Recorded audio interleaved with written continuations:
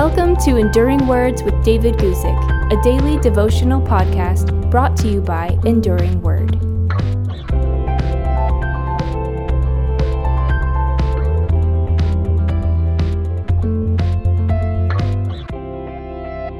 I've got something for you today that I hope you'll find encouraging. It's from Colossians chapter 1, verse 6, where the Apostle Paul wrote to the church in the ancient city of Colossae, and he said this, "Which has come to you as it has also in all the world, and is bringing forth fruit, as it is also among you, since the day you heard and knew the grace of God in truth." Again, that's Colossians chapter 1, verse 6. Now, as Paul wrote to the Christians in the ancient city of Colossae, people he had never yet met, he started his letter by thanking God for them. That's in verse 3 of Colossians chapter 1. He was thankful because of their faith in Jesus, because of their love for God's people, that's in verse 4, and because of the hope they had in heaven, that's in verse 5. You see, something came to the Colossians to bring all this. Verse 5 mentions the word of the truth of the gospel. And because that word was the good news of God, there was power in the message. And God used it to do a tremendous work among the people of Colossae. That good news, the gospel, is really God's message about who Jesus is and what he did for us, especially what Jesus did for us on the cross. Notice what Paul said about the truth of the gospel that came to the Colossians. First, he said that word is bringing forth fruit. There is effective power in the message of God's good news.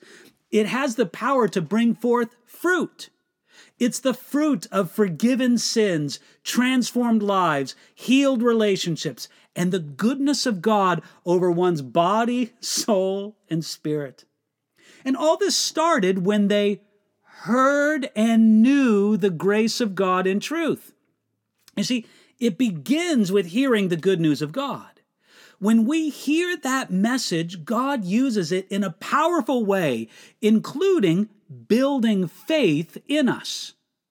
The good news helps us to know the grace of God in truth. God's undeserved favor, his grace, his acceptance, his grace comes to us through the work of his word. It's not the only way that God's grace comes to us, but it is an important way. If you want more grace, one way to get it is to read and hear more of God's word.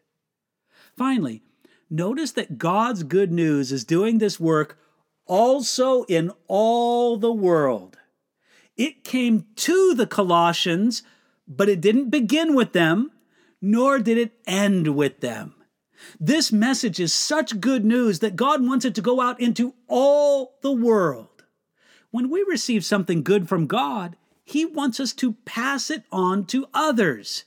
It isn't just for one nation, one language, one race, one class, or one culture. It's for all the world. Jesus Christ is the Savior of the world.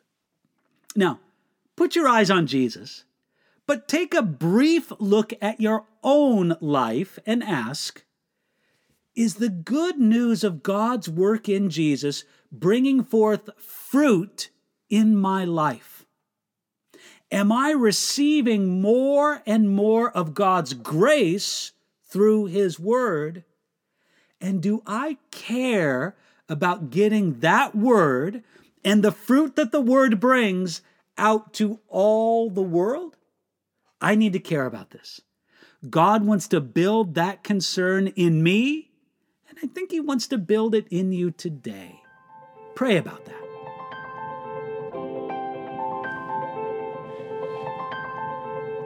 Thanks for listening to Enduring Words with David Guzik. For more information about David's ministry, visit enduringword.org.